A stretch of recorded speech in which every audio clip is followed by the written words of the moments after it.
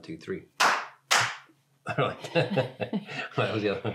Hello, and welcome to our next episode. Oh, we just started. I thought I was clapping before we got anywhere. Up for discussion. Yes, up for discussion. Well, hello, sweetie. So I am super excited about what Johnny's going to share today. Usually we're pretty back and forth. It's a discussion.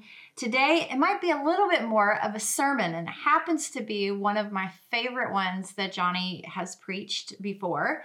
And it's so relevant to where we are right now. So I want to encourage you to grab your Bible and dig into the Word with us today. I've got mine, and we're going to be, little hint, we're going to be in 1 Kings, and we're going to be in 2 Corinthians. And, you know, Johnny first preached this message really years ago, and it had to do with something that at the time, the emphasis was a little bit more on one thing than it is on now. Today, I think we can all relate because this is Elijah confronting Baal. And there's nothing new under the sun. We're experiencing the same enemy. He tries to reinvent himself, and you know, he counterfeits everything that he can about God. We have a Father who has, you know, so many names, so many nuances of who he is and what he's like. And I think that the enemy also tries to go under these, he brands himself as different entities. And, you know, of course, typically we refer to him as Satan, but he was originally Lucifer. And here we see him as Baal. And I think that we're going to find some similarities between not only how Baal impacted society at that time, back in the day that we're going to read about, but how Baal, literally Baal worship, had just same thing, maybe a little different way of us seeing it here in our culture. But there's some lessons that we can learn from how Elijah confronted Baal and actually had victory over Baal. And you know, this isn't just some Bible story that, you know, is like a fairy tale. This is real. This was a true, real confrontation that happened in the natural and in the spirit realm at the same time. And clearly, what is being confronted right now in our generation is happening in the natural realm and in the spirit realm. And so it's never about one or the other. It's always about both. And we're going to get some insight from the revelation the Lord's given you about this particular story. So where would you want to start today, Mr. Wonderful? Well, so the two chapters you're speaking of, and where I want you to read a couple verses in just a minute, is 2 Corinthians 10 on spiritual warfare dynamics. And then we're going to go to 1 Kings 18. Again, Elizabeth's telling you about the well-known story when Elijah has to take on the prophets of Baal. And as you say, Baal, we can consider him, you know, he's a worker of Satan, but we even, you know, list him as the principality over the mountain of family. So he's a principality all on his own. So it's not just that we interchangeably call, you know, it's not just another name for Lucifer. It is part of Lucifer's armory, but it's an expression of how he affects and impacts people. But in the battle, in the story there is such insight, and it like you said years ago, it was good. And we're not going to go probably into the full message that we've done before, but there is such insight for us now because there's, you know, there are a lot of theories on how we win spiritual battles. Is it by rebuking principalities? Is it by going to the courts of heaven? Is it by, you know, profound unity and fasting and how do we do it? But there's some really clear specificity for us that really makes so much more sense in today's climate. And so just because this helps lay the foundation for even the story of Elijah and the prophets of Baal, Elizabeth, if you'll read 2 Corinthians 10, starting with verse 3, and just through 5. Absolutely. And, I would encourage us to listen kind of on 2 levels at the same time. How does this apply, obviously, to you personally? Maybe there's some areas in your life where you're going to realize this is how I am being attacked. So this is how I can walk in victory. And at the same time, obviously, as the body of Christ, we're looking for ways to bring change and to bring healing to our nations. And how do we have victory on that front of evil? No, it's really good. There is. So we're listening on both levels. Personal, micro and macro, personal and national, or even global. Yes. Okay, here we go. 2 Corinthians 10, verse 3. For though we walk in the flesh, we do not war according to the flesh. For the weapons of our warfare are not carnal, but are mighty in God for pulling down strongholds, casting down arguments, and every high thing that exalts itself against the knowledge of God, bringing every thought into captivity to the obedience of Christ, and being ready to punish all disobedience when your obedience is fulfilled. Well, she went ahead and read through 6. Oh, you got an extra verse there, so that's a beautiful thing. Well, there's so much packed in this, and we've had conversations on this before, Elizabeth, but I'll go into it and fill in as you were seeing something that I wasn't yet getting to or whatever. The weapons of our warfare are not carnal. Okay, that's an obvious thing. First of all, we have to realize this is the Apostle Paul speaking. He's used to commenting and speaking and writing his scriptures, looking at things through this grid of we're in a battle, we're at war, it's a war zone, and that's very healthy for us. And it's not just healthy, it's kind of obvious at this season, even if it wasn't that before. So he's like, okay, we're at war. We're at war with darkness. We're at war with the devil. But he's just like making it clear for them, and it's clear for us. It's like we do not fight this war the same way traditional tactical wars are done. And so the weapons of our warfare are not carnal.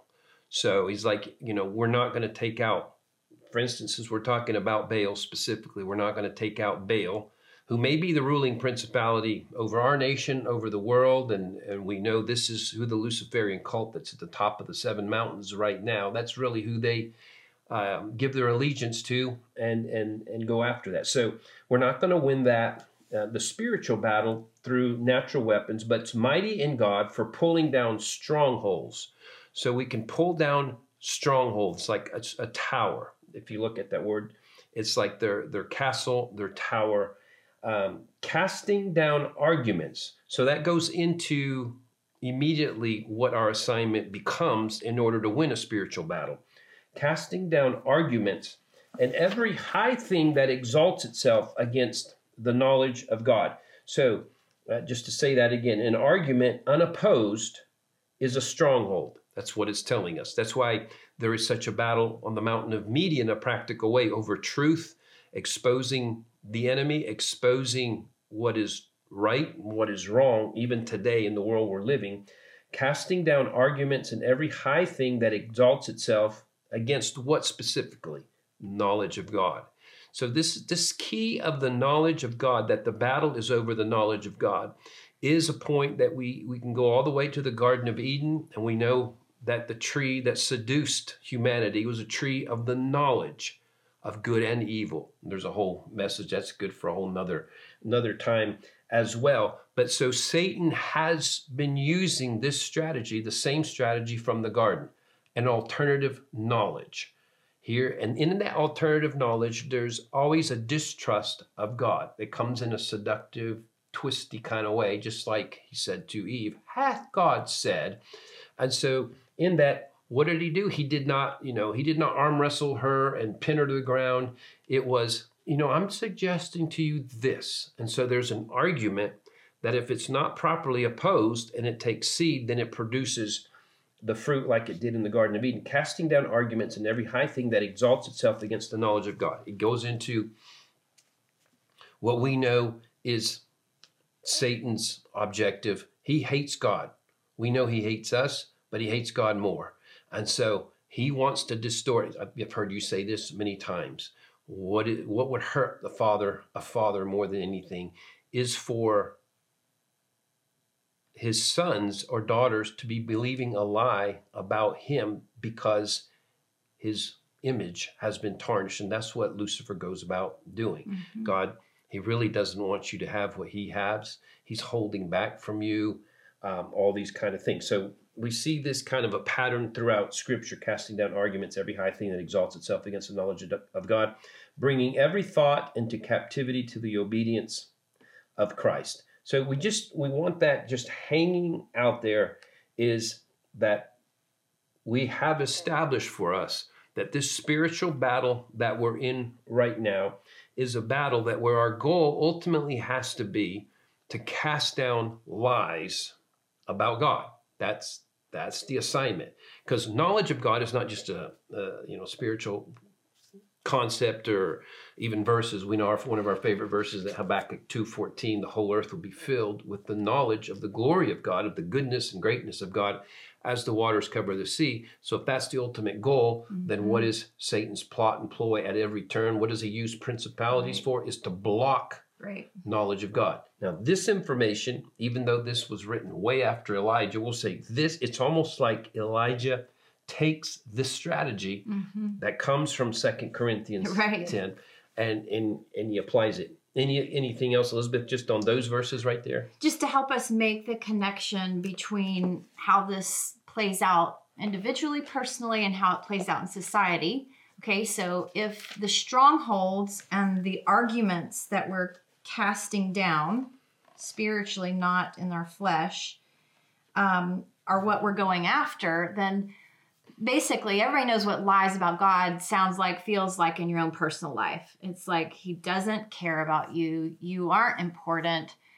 You've been rejected. If he's there at all, then he's really distant and he's just hoping you figure it out and get it right. And it's just anything that causes us to perceive him as less than he really is. And it can be as sinister as he's rejected you, or as subtle as he's a little disappointed in you because you could have done that a little better.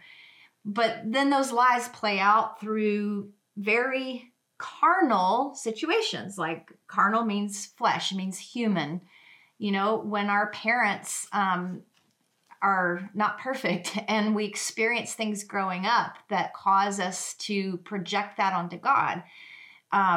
When we experience any area of culture that's not the way God originally intended it to be. We go through a fear-based education experience or performance-based education experience. Our economic situation is unstable, all of that. Okay, so we see how that plays out individually. Those are lies. Those are strongholds in our life that we get an opportunity to overcome, and we're going to learn through what you're about to teach us how to overcome them. What it looks like in society, obviously, is broken people like us have set into motion systems and ways of doing things. It's not all, the more obvious things are, we're learning the evil elite people that have partnered with Satan himself to intentionally create an agenda where, our food is poisoning us and our education systems are indoctrinating our children into lies, etc. That's more obvious, but the more subtle expression of that is decent people who just do things their best rather than the kingdom way, rather than how God would do it. And therefore we experience those areas of culture anywhere from, collectively, we experience those areas of culture anywhere from, you see nations in Africa where the economic systems are so infiltrated by the enemy, corruption, that they're literally starving to death, okay? Or in the United States, it looks a little more subtle than that. Anything that we experience collectively as less than who God really is how it plays out in the big picture. And both fronts need to be addressed and both fronts need to be won. Yeah, and we could do that and go, and we have at other times, mountain by mountain into how that works.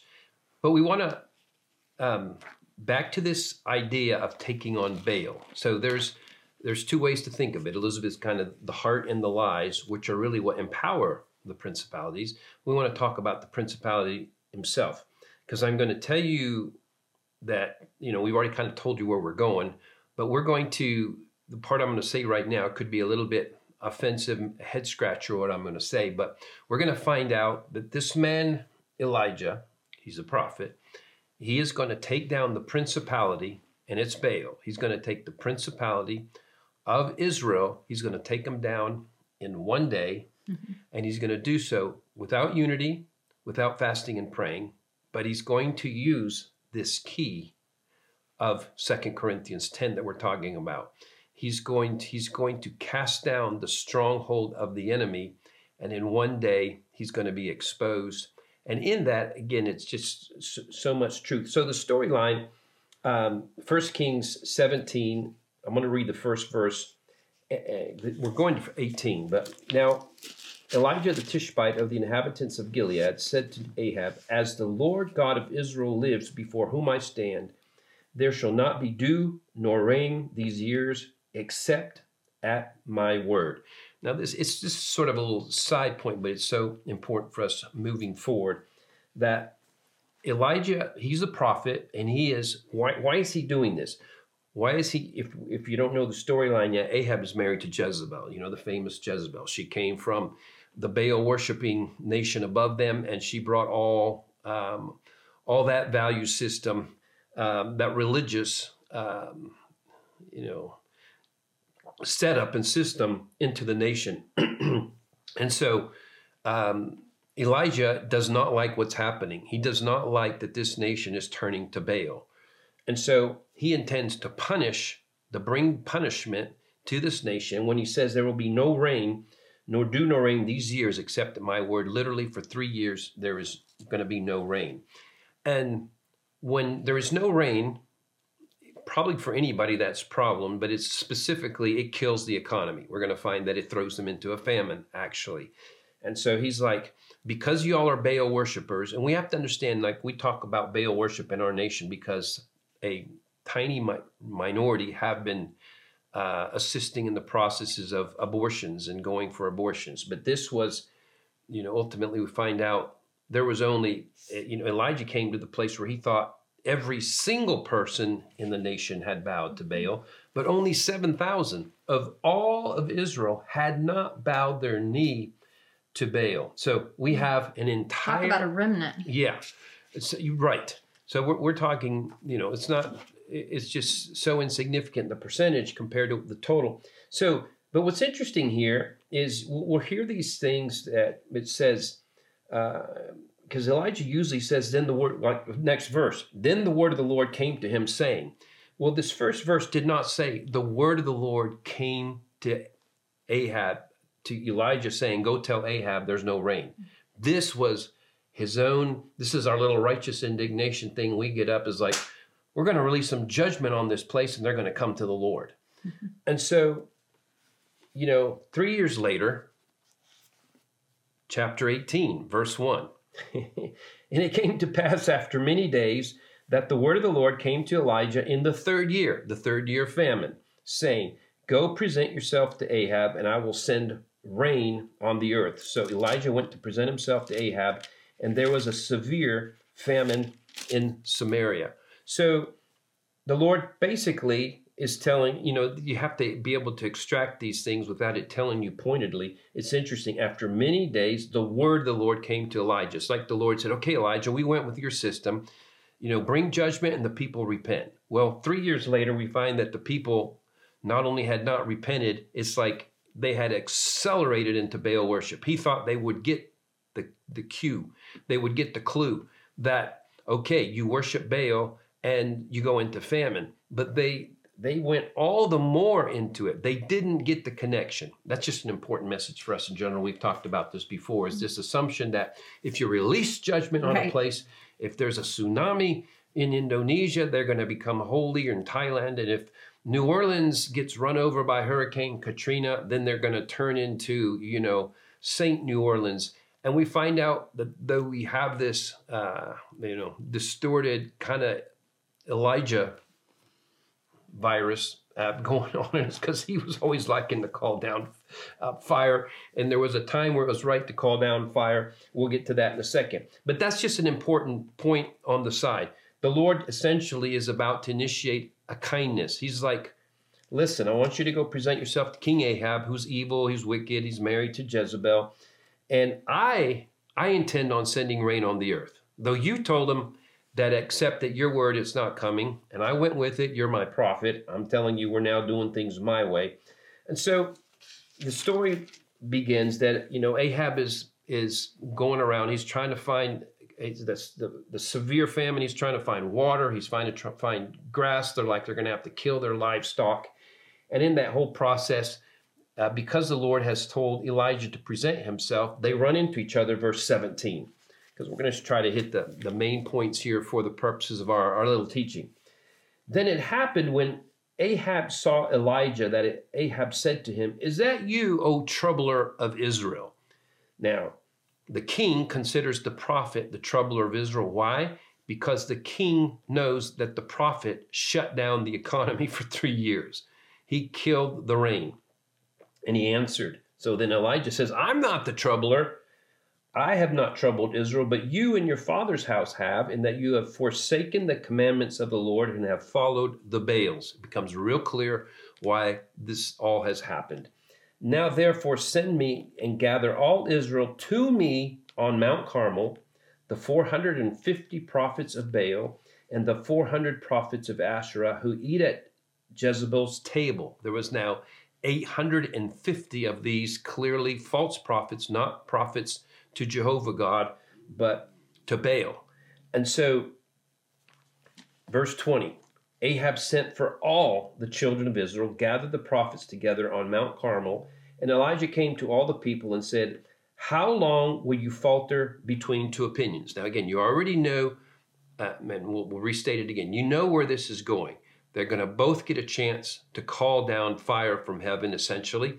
Elijah's going to win it, and it's going to be a game changer. But the setup here is super important. The nuance of this interaction right now is so instructive for us today, both in the things Elizabeth's talking about, the personal, and then when we think in a bigger picture. Elijah now has all the people there. Now, I want you to understand. Remember, we pointed out that Elijah is connecting now his understanding to what is revealed by Paul in 2 Corinthians 10. We're going to cast down arguments that go against the knowledge of God. Mm-hmm. And so there was this was priority one. I'll get into as we read. "How long will you falter between two opinions?" is verse 21. "If the Lord is God, follow him, but if Baal, follow him." But the people answered him not a word. Now, just so you understand what's taking place and why wouldn't the people answer a word, we have Elijah says, he didn't say, "You heathen, sinning, Luciferian, whatever." He just said, "How long are you going to falter between two opinions?" So what were the two opinions? Well, he made it clear. If the Lord God is God, if Baal is God, follow him. The people had two opinions. They were double-minded. Jezebel had come and presented Baal worship and had rewarded those who were worshipers and prophets and ceremonies and activities and givings and sacrifices and tithes. And so the people were doing this both because that was the example from the top and they're rewarded for doing so. And yet nobody's made a clear statement against the traditional God of Israel. So they're doing both things. Maybe a tithe going to Jehovah God and a tithe going to Baal. And so they have not even realized that this has happened to them. So this is a moment of recognition. He has diagnosed a reality. Y'all are double-minded. You are doing things to please God of Israel, and you're doing things to please Baal. And they're stunned because they're in silence. It says they answer not a word because they're like, wow, we are there. So you have to understand that Baal worship did not require you to abandon other gods. It's just that you add it to your stable of gods. And that's part of the deception of how the enemy likes to come in, is just to add and open the door a little further. We'll say, there's a whole another line of instruction going there, but let's get to the main part.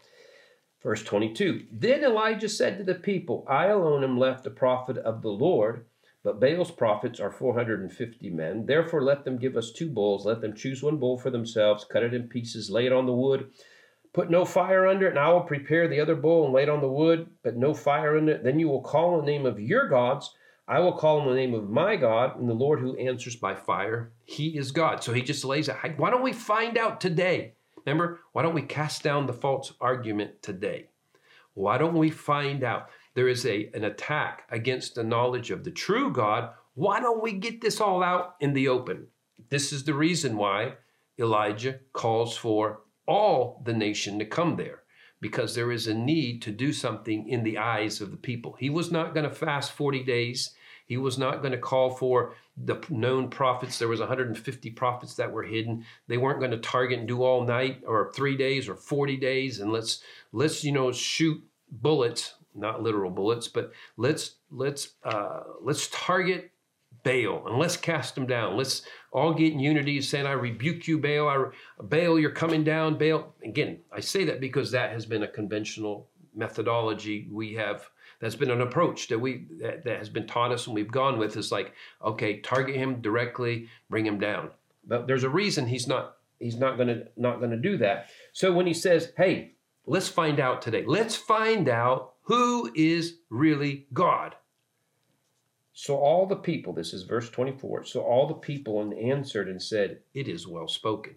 So they were in silence first, because like, oh my goodness, he's just identified that we really are worshiping 2 gods, and we're not sure who is the real God. And again, and we have to understand there's so much wisdom in this approach. Some of the things we won't even cover if you go study it on your own. You just look into it. When you go into a new place and idolatry rules and reigns, it doesn't automatically mean people are evil. It means they have been convinced by a lie.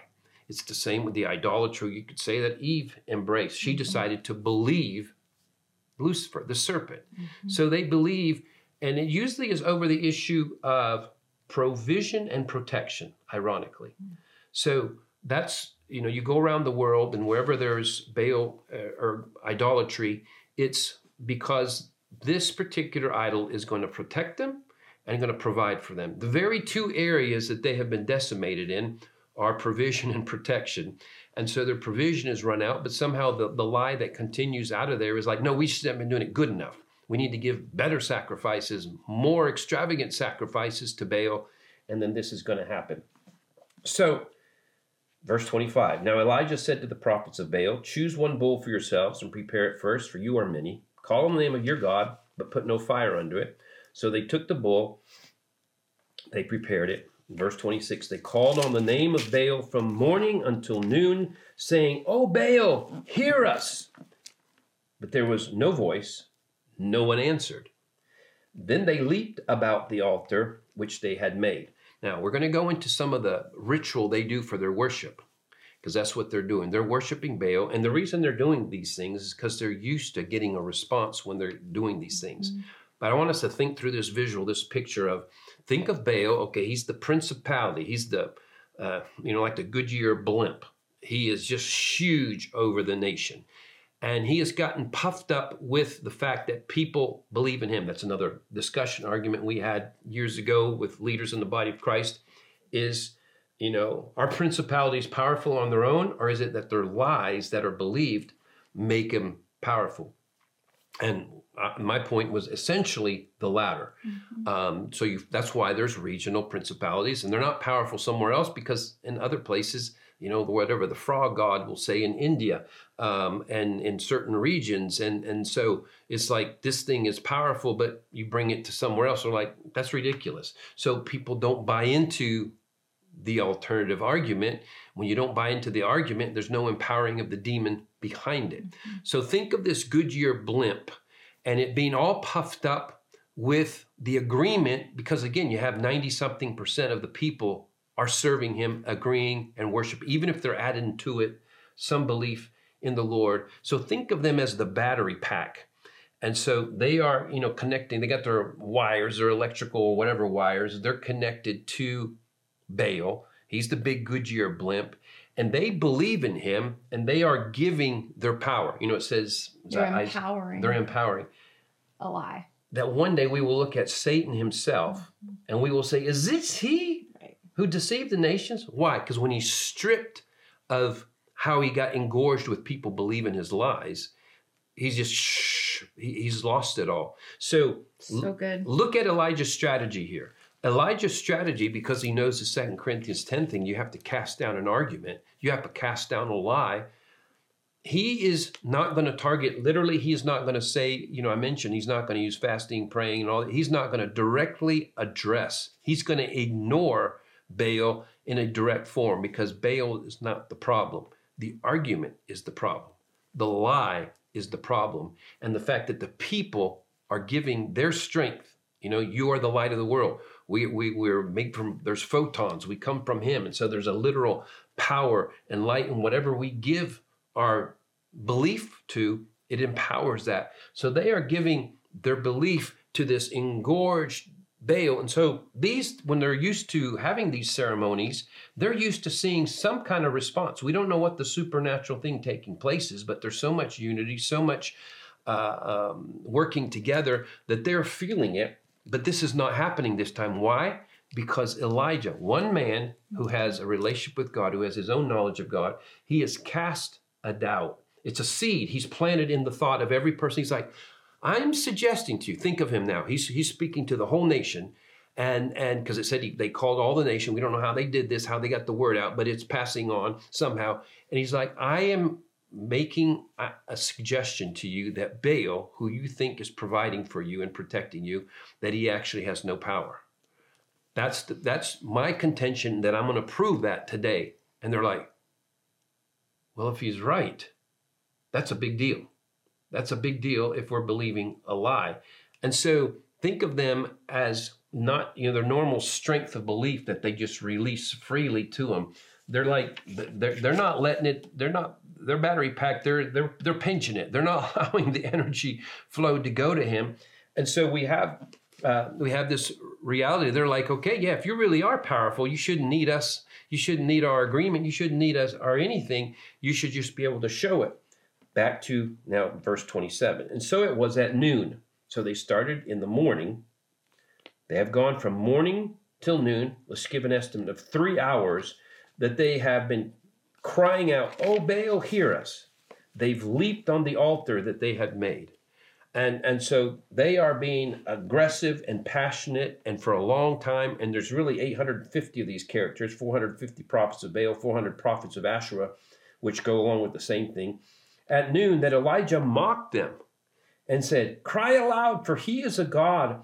Either he is meditating, or he is busy, or he is on a journey. Perhaps he is sleeping and must be awakened. And I will tell you that, again, the translators, they were, trying to be too appropriate, because it'll even tell you, even in your notes, and I don't know if they did, New King James Version says, the Hebrew originally indicates that Elijah ridiculed Baal for relieving himself. And so he says, I'm sure he just had a bathroom break that he had to take, so keep it up, he'll be back. And so it was an insult, a backhanded insult even there, because they think he's a god, and he's like, okay, he's on a bathroom break. The idea that a god would need to be on a bathroom break. So he is challenging them. Verse 28. So they cried aloud and cut themselves, as was their custom, with knives and lances until the blood gushed out on them. Now, what we've heard even about this Baal cult that's been ruling from the 7 mountains in our present day society, this has been huge for them. They understand Baal demands blood. And so they were cutting themselves with knives and lances until the blood gushed out on them. So they just like, we're not doing this. We're not being intent enough. So they're doing now hours. They've gone 3 hours in the morning. And then from the morning, they're now this says in verse 29, when the midday was past, they prophesied until the time of the offering of the evening sacrifice. So they have gone from morning to night, intense worship, jumping, dancing, cutting themselves, prophesying. They know all the spiritual things you do. And note that they just copy in an inverted, perverted way the truth. There's power in the blood of Jesus. We prophesy, we decree, we declare what he says, and they're doing their own distorted version. But this is all happening in front of the people. It's a reveal that's taking place. And it says, they prophesied until the time of the offering of the evening sacrifice, but there was no voice, no one answered, no one paid attention. I just love that line. You have one person was able to bring this in front of everyone. He understood the problem here is really just that this argument hasn't been cast down in front of the people. And he's going to take advantage. He's like, I have a God. He knew a God who answered by fire. And there's two things that Elijah knew how to do. He knew how to shut off and on rain, and he knew how to shut off and on fire. That was the God that he knew. And so he's operating on his mountain. There's a whole other message. This is his mountain. Come to my mountain, Mount Carmel. There's a God I know. And for whatever mountain you have an assignment or call, that's a whole secondary point, as we're saying. There's a God that you get to know, and the God you get to know is a God you get to advance on that mountain. And whether it's, he's a God who provides in the mountain of economy or the creative God. Again, the nuances are worth exploring. That could be at some point a whole nother segment of this. Is amazing. But we're getting to the good part here. Then Elijah, verse 30, said to all the people, come near to me. Notice all the times it's to all the people, to all the people, to all the people, to all the people. He asked for Ahab, get me the people. See, this is part of what we have to understand, this idea that we're just going to have victory in prayer corners or in church. This is what's happening right now in the body of Christ and around the world. We're like, we got to show up. We got to do things in front of people. And so that thought can be developed more and more, but we'll go on not to be distracted. Then Elijah said to all the people, come near to me. So all the people came near to him. And he repaired the altar of the Lord that was broken down. Of course, there's a 30 to 45 minute message that could be given on that line alone. He repaired the altar of the Lord that was broken down. The simple, obvious thing, why is the altar of the Lord broken down? Because the passion for Baal worship is being rewarded. Baal messengers, Baal prophets are the ones, Elijah announces himself, I'm the only one, and there's 850 of the others.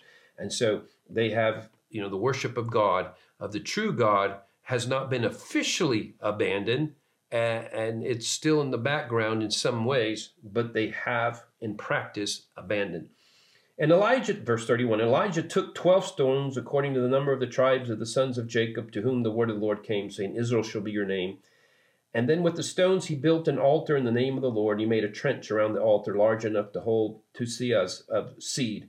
Again, there's 12 tribes of Israel as well. The tribe is 12 is a number of government. Any one of those things is another message. And he put the wood in order, cut the bull in pieces, and laid it on the wood, and said, fill 4 water pots with water, pour it on the burnt sacrifice and on the wood. Then he said, do it a second time. They did it a second time. He says, do it a third time. They did it a third time. So the water ran all around the altar, and he also filled the trench with water.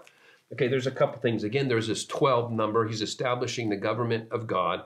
This is a message to the 12 tribes as well. But there is a practical thing.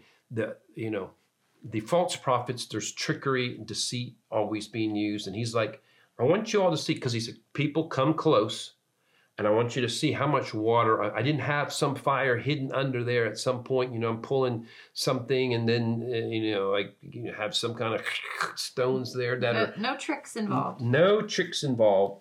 And it came to pass at the time of the offering of the evening sacrifice that Elijah the prophet came near. And notice who he's going to talk to. He's not going to say a word to Baal. He's not going to talk to the prophets. He's not going to rebuke the devil.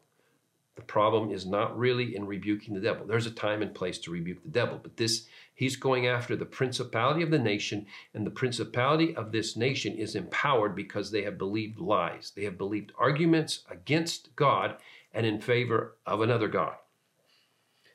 Elijah the prophet came near and said, O Lord God of Abraham, Isaac, and Israel, let it be known. Just those words right there. First 4 words. Let it be known. He knows the problem is truth is not known. Truth is not known. A demon is always empowered by a lie, whether it's personally inside of you or whether it's at a principality level. Let it be known this day that you are God in Israel, and I am your servant, and that I have done all these things at your word. Hear me, O Lord, hear me. See, his appeal is to God, that this people may know. See, let it be known that this people may know. He understands the battle is about the knowledge of God, casting down arguments that conspire against the knowledge of God. Hear me, O Lord, hear me, that this people may know that you are the Lord God, and that you have turned their hearts back to you again. See, this is an intervention of the kindness of God. Remember, that's why we started out this chapter. He said, okay, Elijah, we went with your system, 3 years of judgment. Looks like that didn't work. How about I just release rain on them and you tell them it's from me? And so there's a lie that provision comes from Baal that can be eliminated just like that. And he's going to show his kindness in order to win them over.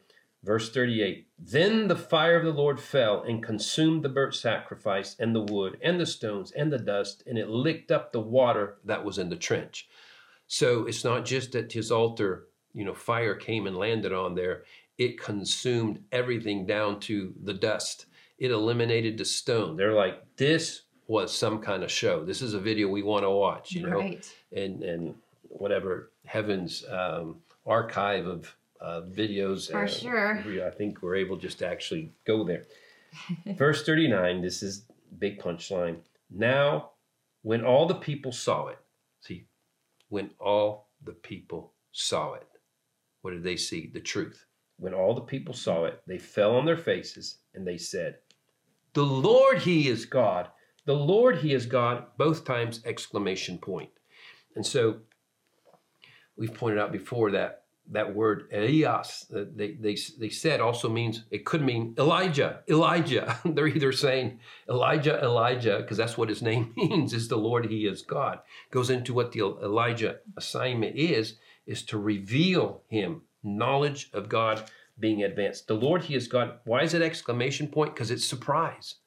It's surprise. Like they have been indoctrinated. They've been told that Baal, they've been told by their leaders that Baal worship is key and they need to do a better job. And that's why there's a lack here and everything else like that. And it's like, oh my goodness, you can see this is a moment of freedom for them. This is, it's not even this thing of repentance. I'm sorry for my sins. It's like, I've been following the wrong God. And so they break that, they get rid of that. And I like to get this visual, and we'll do that. I usually stand up, but I won't do it. But think of the Goodyear blimp, but it's Baal. Mm-hmm. And he's there. And as the people go, the Lord, he is God, they look at each other like, Baal is not God. So there's whoosh, disconnecting. And then we see this little tiny, because there's just a little rib, little blimp of the true God. And they begin connecting here. So whoosh, whoosh, we have knowledge of God increasing. And all of a sudden, this thing, you see Baal in one day, whoosh, like the Goodyear blimp, coming totally down, deflating, and coming to nothing, where in one day, the principality of the nation is taken out, not because he had fasted enough, prayed enough, or united enough, but because he understood its knowledge of God. The battle is always over the knowledge of God. It was from the Garden of Eden. It's revealed to us by Paul. This is the key to understanding spiritual weaponry, both at a personal level, as Elizabeth was bringing, and at this level. And Elijah said to them, seize the prophets of Baal. Do not let one of them escape. So they seized him, and Elijah brought them down to the brook Kishon and executed them there. You go, dang, that's a little severe. We wouldn't do that. No, we wouldn't do that. But that was actually, remember, this is Old Testament. That was Old Testament law. They were a covenant nation, and part of the covenant was, if there is a prophet that comes, even if what he says comes to pass, if he is leading you away from the true God, that prophet must be killed. This might be the only place where it actually tells us the prophets were killed. The false prophets that were, standing before the people. Yeah, you're going to see Baal perform today. and he did not. And so they were executed for our purposes. Our extraction in a New Testament context would be, we want to execute our attention that we give to any prophetic voice, any spiritist, anyone who calls, what are the ones that talk to the dead, and it's psychics and mediums. Anything that's away from our God, we want to, not execute them as an individual, but our attention to them be executed. But so this is the storyline for us. This is what we want as a pattern for us, and hope that just begins to assist so many of you. No matter if you're, some of you are involved in ministry and going to the nations, and it's like, oh my goodness, okay, I got to approach what our assignment and how we do it in an entirely different way. We keep having this idea, and it's okay. There's something that works from, yes, there's going to the courts of heaven. There's a part that takes place there. There is having unity, having fasting. There's a place for all these things. But where they all must go to, ultimately, the components there's a place in time, we could go into stories with it, where it all must go at some point is exposing the lie, exposing a lie from the enemy, and doing so publicly. That's why the assignment is on the 7 mountains. The assignment is not becoming just holy enough in the church. We have to reveal this God of every area of society. And as we do, in his nuanced perspective on every mountain, that's what allows people to think, oh my, so we don't just have to be successful in Hollywood. It's not just making some kind of arrangement with the Illuminati and with the demons, and therefore we get prospered. So our God must be revealed mountain by mountain. This is our assignment. These are the powerful weapons that are available to us. So Elizabeth, any closing thoughts there? So good. That's just one of my most favorite teachings that you do, because it's so incredibly relevant, and it just, to me, it sums up the heart of what we call the 7 Mountain message, but more importantly, it's the heart of the kingdom. Like when we talk about heaven coming to earth and showcasing the kingdom here, we're not just trying to make the world utopia. Like that's not the goal. We already have a utopia. We have heaven. The goal is bringing the king's ways, the kingdom here, so that the people will know the Lord is God, so that they can experience the truth in the face of the lies that the enemy, Satan, has promoted about God. It's so simple. This war zone that we've been born into is so simple. And I think we're really prophetically, we're in this moment right now. We really are. We're in an Elijah moment. It's this whole Baal thing, I think more so than we can wrap our minds around right now, but I think it's going to become more common knowledge in the months and years to come. Yeah. The history of Baal worship. And I think in the church, we've almost had this fascination with Jezebel, and Jezebel's just a little expression of it, but the real, I don't want to say the heart, because there's no heart in the enemy, but the heart behind this face of the enemy is to bring death. I mean, even the process of them cutting themselves, and I think about just even, the children in our generation that have struggled with pain so much that they've been deceived by the enemy. This lie that if I can just bleed, if I can just feel this kind of pain, it will lessen the ache of my heart. And if the enemy can't take them out in one way, through abortion, through literal child sacrifice, what we're waking up to as human trafficking and children that have been trafficked and ritualistically abused, ritualistically sacrificed, like this is going to become more black and white in our generation, And it was then, it just went underground. Yeah. This is the same enemy, the same it's way the of same way. deception. He's just gone underground with it. Yeah. And specifically targeted our children. And I just something in me, you know, you say this and on your intro and to Elijah Streams every week, they have your voiceover where you're saying the awakening is for our generation. Yeah. How do you say it? And the awakening is for the children. Basically, the awakening is for the children. And it is for our children. The pain is for the awakening is for our the children. And I don't know, just a few loose ends that I kind of was thinking about. This is a little, I don't know, maybe weird to some of y'all, but we watched a documentary, I don't remember what it was called, about Joe Rogan. Do you remember what it was called?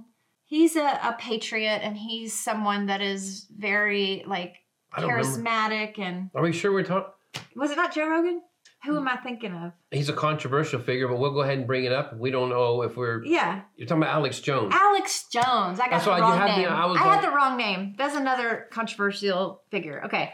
Alex Jones. Alex Jones is also a patriot. He's somebody that loves our nation, and he's just super, like, charismatic and intense and passionate. Well, I wasn't saying, not to interrupt, but I wasn't saying Joe Rogan's controversial. I was saying Alex Jones. I just named the wrong person. I meant to say Alex Jones from the beginning. Yeah. So we watched a documentary about Alex Jones. And going to, Bohemian Grove and San Francisco area. And Alex Jones, in that documentary, they show, I recommend you watch it, honestly. It's just, he's a figure in our generation that has an important voice. He's provided awakening for many. And whether you agree with the way he says things or what he says, I'm not saying that. I'm just saying he's an important voice. But in that documentary, they show some footage where he and his friend years and years ago snuck into an area in California called the Bohemian Grove. It's a real place, really exists. And evidently, there's no one else that's ever been able to get in there, sneak in there, who wasn't supposed to be in there, and sneak footage. And the footage is of this ritualistic. It's supposedly a play. He didn't get close enough to see if it was actually real or not, but at minimum, they were acting out this whole scene, and they do it evidently every year as a ritual, and all the compromised, elite, famous of the tops of the mountains go and attend this, and together it's a as sacrifice one ceremony, right? During this ceremony, they put all of their negative energy, their bad choices, they don't know to call it sin, but they put it onto this supposedly pretend child who is then sacrificed in front of them, which again, it's hard to say if it's real or if it's just a play that they're acting out. Either way, it's horrible, it's horrific, it's wrong in every sense of the word wrong. My point is, this same evil that was so in their face back then is just below the surface here. And that's a big part of what this grand reveal is all about. Yeah. This is what we have been waiting on for the last several years as we've slowly awakened by brave voices who have dared to tell us the truth at the risk of looking crazy and sounding like they're, conspiracy theorists or whatever. And we're in the process of these things being revealed. But and it has never... What's big, Elizabeth, is we can think of so it came back. No, it has never been exposed and revealed that this not only has not been exposed and revealed, not even in Jesus' time. His focus was, I will build my church and the gates of hell will not prevail against them. He didn't target this stuff. It was all going around him and the nations all around at that time.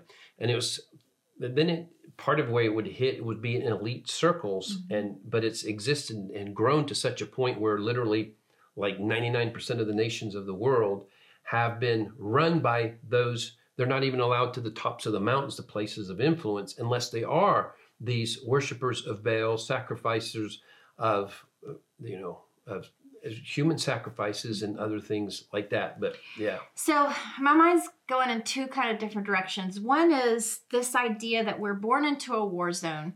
There's a part of me, it's like the more your knowledge of God does grow, you're like, wait a second.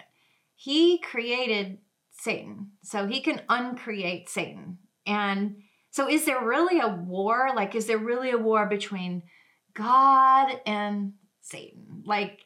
But when you think about God's wisdom to put into motion free will and free choice, and to even create Lucifer from the beginning, he's all-knowing, so he had to know that eventually this could happen.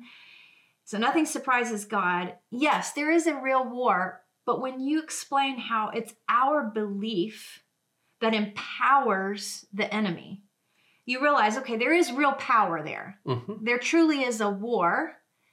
It's not a war in that, oh, I wonder who's going to win. I wonder who's really stronger. Like, God could overstep his own boundary that he put in place for himself of free will, but he withholds himself from doing that. And I mean, that's power in and of itself, to restrain your own power for the sake of intimacy and knowledge of God and of each other. Like, his ultimate goal is that he would have relationship with us for all of eternity. And that cannot take place outside of us going through a process where we literally get to choose or not choose him. And so it's like the enemy, who doesn't have power in and of himself, but he does have power because we've given it to him through our belief and our deception and how we've been deceived by him. That has empowered him, and he's taken advantage of this playing field, this war zone that God has allowed to exist, by going against what you said from the beginning, the very goal that God had set up, which is the knowledge of God filling the earth. Okay, well then the enemy says, then I will do everything in my power on the earth to withhold the knowledge of God and actually promote lies about him. Yeah. So I don't know, that just kind of helped me address that issue of, power and what kind of power the enemy does hold. One other quick thing, or did you want to make a comment on that first? No, this. Okay, so I was listening to this guy that we started listening to this week, the new guy. I forget what his handle is on. I can put a link in the description here, but do you remember? He goes by SG Anon or something like that. Something like that. I'll put a link. Anyway, it's a guy that is on Telegram, and he's clearly, if you listen to one or two of his audios, he's clearly in the know about things that are happening behind the scenes in our nation. And one of the things that he talks about, and I don't think you've gotten to this point in the video that I watched, but he talks about how the enemy in our generation has been very intentional about using media and the education system and entertainment to mind control us, to cause us to come into agreement and believe in things without us even realizing that we're doing it. And part of some of the things that they accomplish in history, some of the things they've accomplished, their belief system as Luciferian worshipers, their belief system is that, and it's a religion for them, that they can't do things that we don't agree with. So that's why you look at a lot of the things we've been entertained with, and you look back and you see they were telling us not all along what they were going to be doing. Slightly correct it. Not that we don't agree with. They have to tell us first. And in the telling, if we don't rise up at the moment of them telling, that means we've given them implicit permission to do it. And subtly, when you are entertained by something or you hear it enough over and over and over again, it becomes your new normal. It becomes your normal. Like the whole, accepting that there are multiple genders and that kind of thing. It's in our face right now, but for years it's been slowly being introduced to us. And without us realizing it, as a society, we've bought into it. Not everyone, but just generally speaking, as a society, we've bought into it. And this guy that I was listening to, he talked about how intentional that is, but he talked about how there is a lot of it is fear-based. For sure. So at minimum, fear of, well, I don't want to be normal. I mean, I don't want to be abnormal. I don't want to think differently than other people think. I don't want to, believe differently than other people think. So it's that peer pressure. It's a form of fear. And he said how part of the reason why this big reveal has taken as long as it has is, he said, we could have wrapped this up faster. Yeah. The team that is working with Trump could have wrapped this up faster. But we needed to be able to prove. I heard this part, yeah. We needed to be able to unwind the damage that has been done in our belief system and the things that we've believed. Therefore, I'm adding this to it, and therefore empowered. That unplugging that you're talking about, it's like happening right now, and it's been happening over the last couple of years. Like he talked about, for example, Biden being in his position, and how if he hadn't been in the position that he's been in and caused some pain and confusion, we wouldn't have had the opportunity to get free of that mind control that we have slowly as a generation bought into. And he said how confusion is a tactic that the good guys are using right now and have used the last couple of years, because confusion, unlike fear, engages your logical processing. It's kind of the fog of war. And so then there becomes like, okay, what is going on here? Yes. So when you stop because you're confused, it interrupts the fear pattern, and fear is fight or flight. And you just, when you're truly afraid, you just react. You don't think, you react. And how when they have allowed things to happen that have brought confusion that cause us to question, we engage the logical process. Well, look at this here. I actually wrote this down when you first preached this message the very first time, which was years ago. I took notes in my Bible, and one of the things that you said was in 2 Corinthians 10, verse 5, where it says, casting down arguments. So the weapons of our warfare are for casting down arguments. You said that arguments are wrongfully based logic. Wrongfully based logic. So here you even see with this spiritual battle that's taking place with Elijah and the false prophets of Baal, he's engaging their logic. They've been afraid because you said, there's this whole thing of we get in a vulnerable position and we we take a buy-in to idolatry when we could look and go, who would ever worship a frog god, or who would ever cut themselves and think that that's going to produce anything? Mm. But yet we, as a generation, have bought into some idolatry. We've allowed the knowledge of other things to replace the knowledge of God. That is idolatry. It's a form of idolatry. And it was what made them vulnerable is their need for provision and their need for protection. Mm-hmm.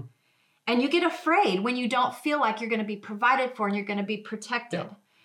And so that's exactly what we have just been through. Mm-hmm. The fear related to COVID, the fear related to all that's happening in our economic system throughout the last several years and right now. And the fear, the date that what's today's date? We're on November 1st, right? November 1st. So you're not seeing this till a few days later. Who knows what's happening week by week. But as of right now, they're saying we're going to run out of diesel fuel by a couple of weeks. and so it's pushing people into the corner where their fear kicks in and all we can do is react. But the part of the strategy here that I think you uncovered, and there's so many important lessons in this, the strategy of overcoming this Baal principality that is still existing in our generation. The part of the lesson is engaging the opposite, the wrongfully based logic with correct logic. Mm-hmm. And it's not, he didn't make them all heady. He didn't sit them down and say, well, let's have a conversation. No, he engaged their logic. And so I think that's part of it is giving ourselves permission to ask questions. So where you see lies that have come up in your own heart and life, ask God the hard questions. Don't run from God and ask the wrong people those questions, but ask the Lord those questions. That's what Elijah did. He brought this all into the presence of God. He helped them identify the question. Then he brought their question and them into the presence of God. That's what we do to overcome our individual lies that we have been tempted to believe. But it's the same thing on the bigger front. So we started by talking about how important it is to look at this through both lenses, for you personally and for us, as the body of Christ right now. We can overcome the fear that exists right now that is holding people back in the world and dominating and making them vulnerable by helping give them permission and even initiate the questions for them. And yet in the pulpits right now, most of our pastors are afraid to ask the hard questions right now. Mm-hmm. They won't ask the hard questions. That doesn't mean we can't. Wherever you are in your area of influence, help people ask the hard questions. You don't even have to have the answer for them. Just dare them to ask God. Dare them to ask, I think that's so crazy how that's just playing out. And right now, we're in a transfer of people that have asked questions for years being labeled as conspiracy theorists. Yeah. Transitioning to actually being heroes and being patriots and being ones who are being used by God to confront evil. Yeah. So there's two kind of different things going on right there you're speaking into, because it once again establishes the importance and why the enemy would first take media and understand that we have got to run the narrative here, because our narrative, if we can impose that, it will literally, since they're our religion, they're religious people, they believe this empowers their Baal. And so that is what's taking place in a practical way at this time, where they have, taken over, and they're the ones that actually produced, the platforms of Facebook and Twitter and YouTube and everything else. And so out of that, they're able to not bring this divine logic into the picture, because it is a logic. It's part of the part I was going to say. It's a logic, but we want to understand the part with Elijah is it's a spiritual component that comes in. It's not just, we'll say, left brain logic. No, you're right. appealing to the spirit of a person. You're calling them into truth, but it is going very practical, something that can be understood left brain or right brain, whether it's the linear or the other. It's like, okay, would you like to find out today who really is God? And what an opportunity that was. And of course, the key was a prophet who actually knew how to reveal the God of power. And that becomes something that's put on us. We don't just carry, this is where I'm trying to end with this, is we don't just carry logic. We don't just carry ideas. Right. We have to, on the 7 mountains, if we think through that, we have to carry him. We have to carry presence. He is the ultimate victorious one, the conqueror on every mountain with his presence. And he reveals himself in different ways to different people. And that's the one way we know that Elijah knew confidently he was going to encounter God. Because he already knew that God. You got to showcase the God not just the ideas The ideas are part of the process. That's right. That's but so especially good. when it's principality for the whole thing. So good. I love that. Hey, quick question. Didn't you write about this in one of your books? I feel like we did, or the Rainbow God, there's some aspect of it. I know in the notebook, it's in there as far as, there's a notebook that came with, I don't know if we have any of these available. I don't think we have them available. Oh, the workbook. The workbook. Yeah. That's going to be reprinted, reproduced. Okay. Well, If we find out where that is, then we'll put that in the link, but it may not exist. I feel like I wrote about it in a foreword in one of the books, but I don't think so. okay. But we do write so much and do things that at some point. Well, it's also been a while. Yeah. Well. All right. So good. And do you want to just pray over people and where they are right now with dealing with fear? Yeah. Lord, we just thank you for this clarity that from you, Lord, from the scriptures on how we overcome the enemy, how he comes in with an alternative knowledge. He comes in with a counter knowledge, a counter perspective, a counter logic to your logic. And as we buy into it, we lose power. We lose the battle. And Lord, so much of his key, the entirety of his key, Lord, he operates on really simple precepts, and one of them is fear. And really the entire operation of Baal worship is based on fear. And there is either going to fall out of favor with the people who also worship Baal in a practical way. It's how people in the seven mountains, they operate as like, well, I need to please kind of the masters of this mountain, so we'll go that way. Or even those that are there in that capacity as the overlords, they look to their lord Baal as the one that they have to please. Such a different operating system, such a different kingdom dynamic than yours, where you lead us with love. You're a God who works with our free will, and you invite whosoever will, but there's no imposing. And so, Lord, just thank you at this time for all those who are listening, for even going to the root of things having to do with fear and exposing that and allowing them to be set free, Lord. Just this new knowledge of you and who you are and what you're doing, allowing them to be set free from that. Lord, we just thank you for what you're doing in our whole nation, in the world itself, where you're exposing Baal, bringing down Baal. There are the natural components of this. There's natural information that has to get out. And those who get out this information, it's really a knowledge of good and of God, that it begins to dispossess the enemy as well. And we just say, Lord, let Baal be fully exposed. Let Baal fully come down in our day, in our time, at this time, Lord, in our nation, and for a freedom, unprecedented freedom on planet Earth. We just thank you for what you're doing, Lord. And in Jesus' name we pray. Amen. Amen. We'll see you next time on Up for Discussion. Up for Discussion.